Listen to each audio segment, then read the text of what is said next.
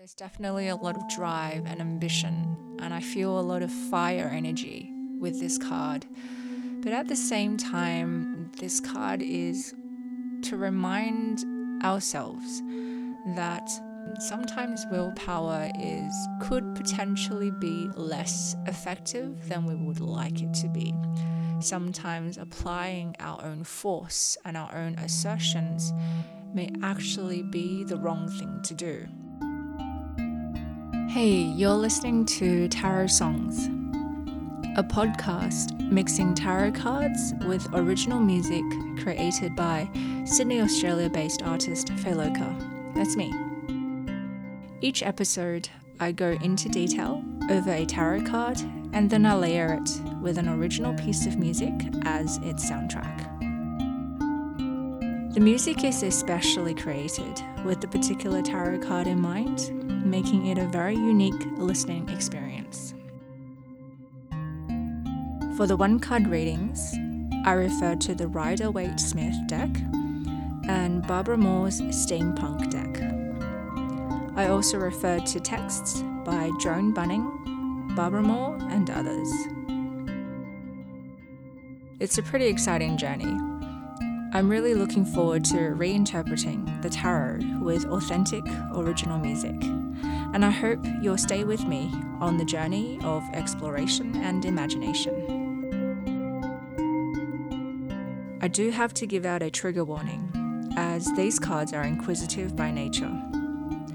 I reference experiences, some of my own, some are of others, that reflect trauma, PTSD, complex trauma, anxiety, depression, and other experiences, and feelings that may be uncomfortable or that may feel unsafe for you.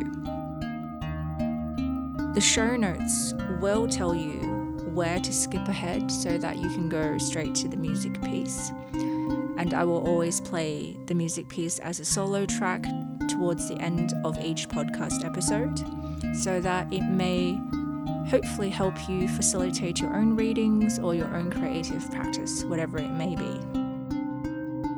Don't forget to subscribe and follow me on social media so that whenever a new episode is released, you'll be notified and you can take a listen. Let's get started on today's episode. Hey, and thank you for joining me for the 27th episode of Tarot Songs. I'll be talking through about the Chariot card today. The Chariot is one of the Major Arcana cards, and it's number 7 in the Major Arcana cycle. And that's quite relevant in the sense that the number 7 is actually quite early in the Fool's journey. When the Chariot appears, she has mastered all the lessons, or the Fool has mastered all the lessons of the Magician, the High Priestess, the Empress and Emperor, the Hierophant, and the Lovers. And she's reached a point where she's feeling really confident about herself. She's feeling assured, she's feeling assertive, there's a bit of ego involved, but overall, she has a lot of willpower. She knows exactly what direction she wants to go in, and it seems like nothing can stop her at this point. And this is completely deserved because she has done the work of all the previous steps, and she has reached a certain level of self-mastery. There's a lot of assertion that could potentially look like aggressive movements as well. There's a lot of certainty with this card. But notice that it's number 7 out of the entire Major Arcana cards, so our character doesn't know that there is still quite a fair journey ahead of her. It seems that with the Chariot card comes with a certain type of sense of focus. There's definitely a lot of drive and ambition, and I feel a lot of fire energy with this card.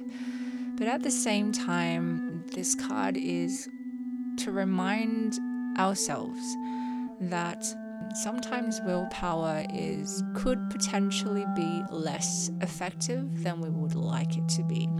Sometimes applying our own force and our own assertions may actually be the wrong thing to do. And there is a requirement for balance here. When the Chariot card presents itself in your reading, you're looking at achieving victories and winning through sheer willpower. So your ego and your drive and your self-mastery is pretty much propelling you to reach your goals. It is a healthy sense of ego, and you're not hurting other people while trying to achieve your goals, because that would be a really bad thing. And the key term here when it comes to the Chariot card is achieving success or winning or victories must be achieved within the right circumstances, within the right context of when you know to assert yourself and when you know when to allow things to be. And this is a key takeaway from a reflection that Jessica Dore had written about the Chariot card. And she writes that mythology around struggle and then attaining one's desires suggests that achieving what we want is the goal of life. But is it?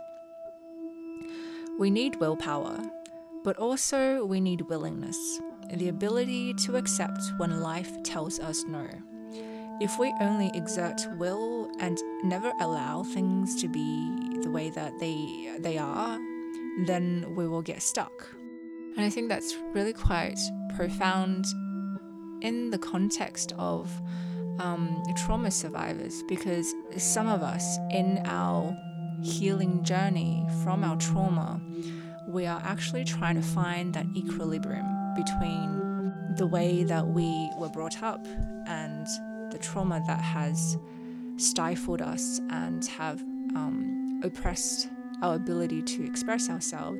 That sense of healthy self-esteem that hadn't existed because, we were too busy trying to survive our traumas. And then once the triggers for our traumas, or the source of which our traumas have now in the present time been removed from our lives, there's that pendulum swing where we're trying to find our equilibrium. We're swinging from one extreme end where we have been oppressed and we can't assert ourselves, we can't give ourselves what we want, we can't explore our own needs and the things that will make us happy, the things that will upset us.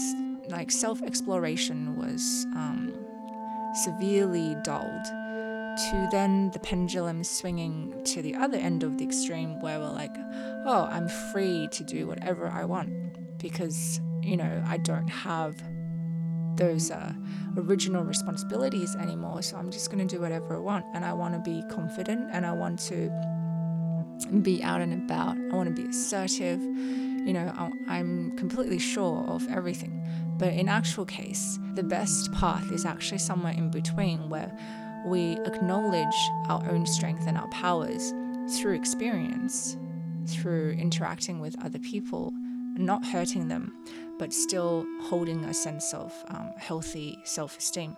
But at the same time, accepting that a lot of things are outside of our control, and that people are going to tell us no. People and environments are not going to always give us what we want. That how we see things may not actually be the way that they are. And we have to be ready and willing to accept that form of no. Or really, it's just someone else's boundaries. And we have to accept that, there's a no.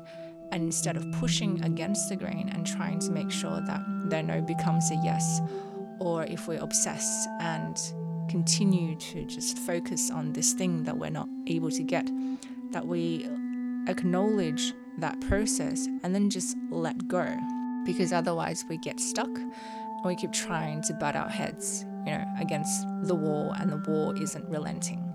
So at some point we're going to have to go, hey, this is not working, it's not effective. Maybe I need to actually look at achieving balance, and that is a good place in between asserting healthy amounts of willpower, but also a good place where we can learn to let go of things that don't serve us and that aren't for us.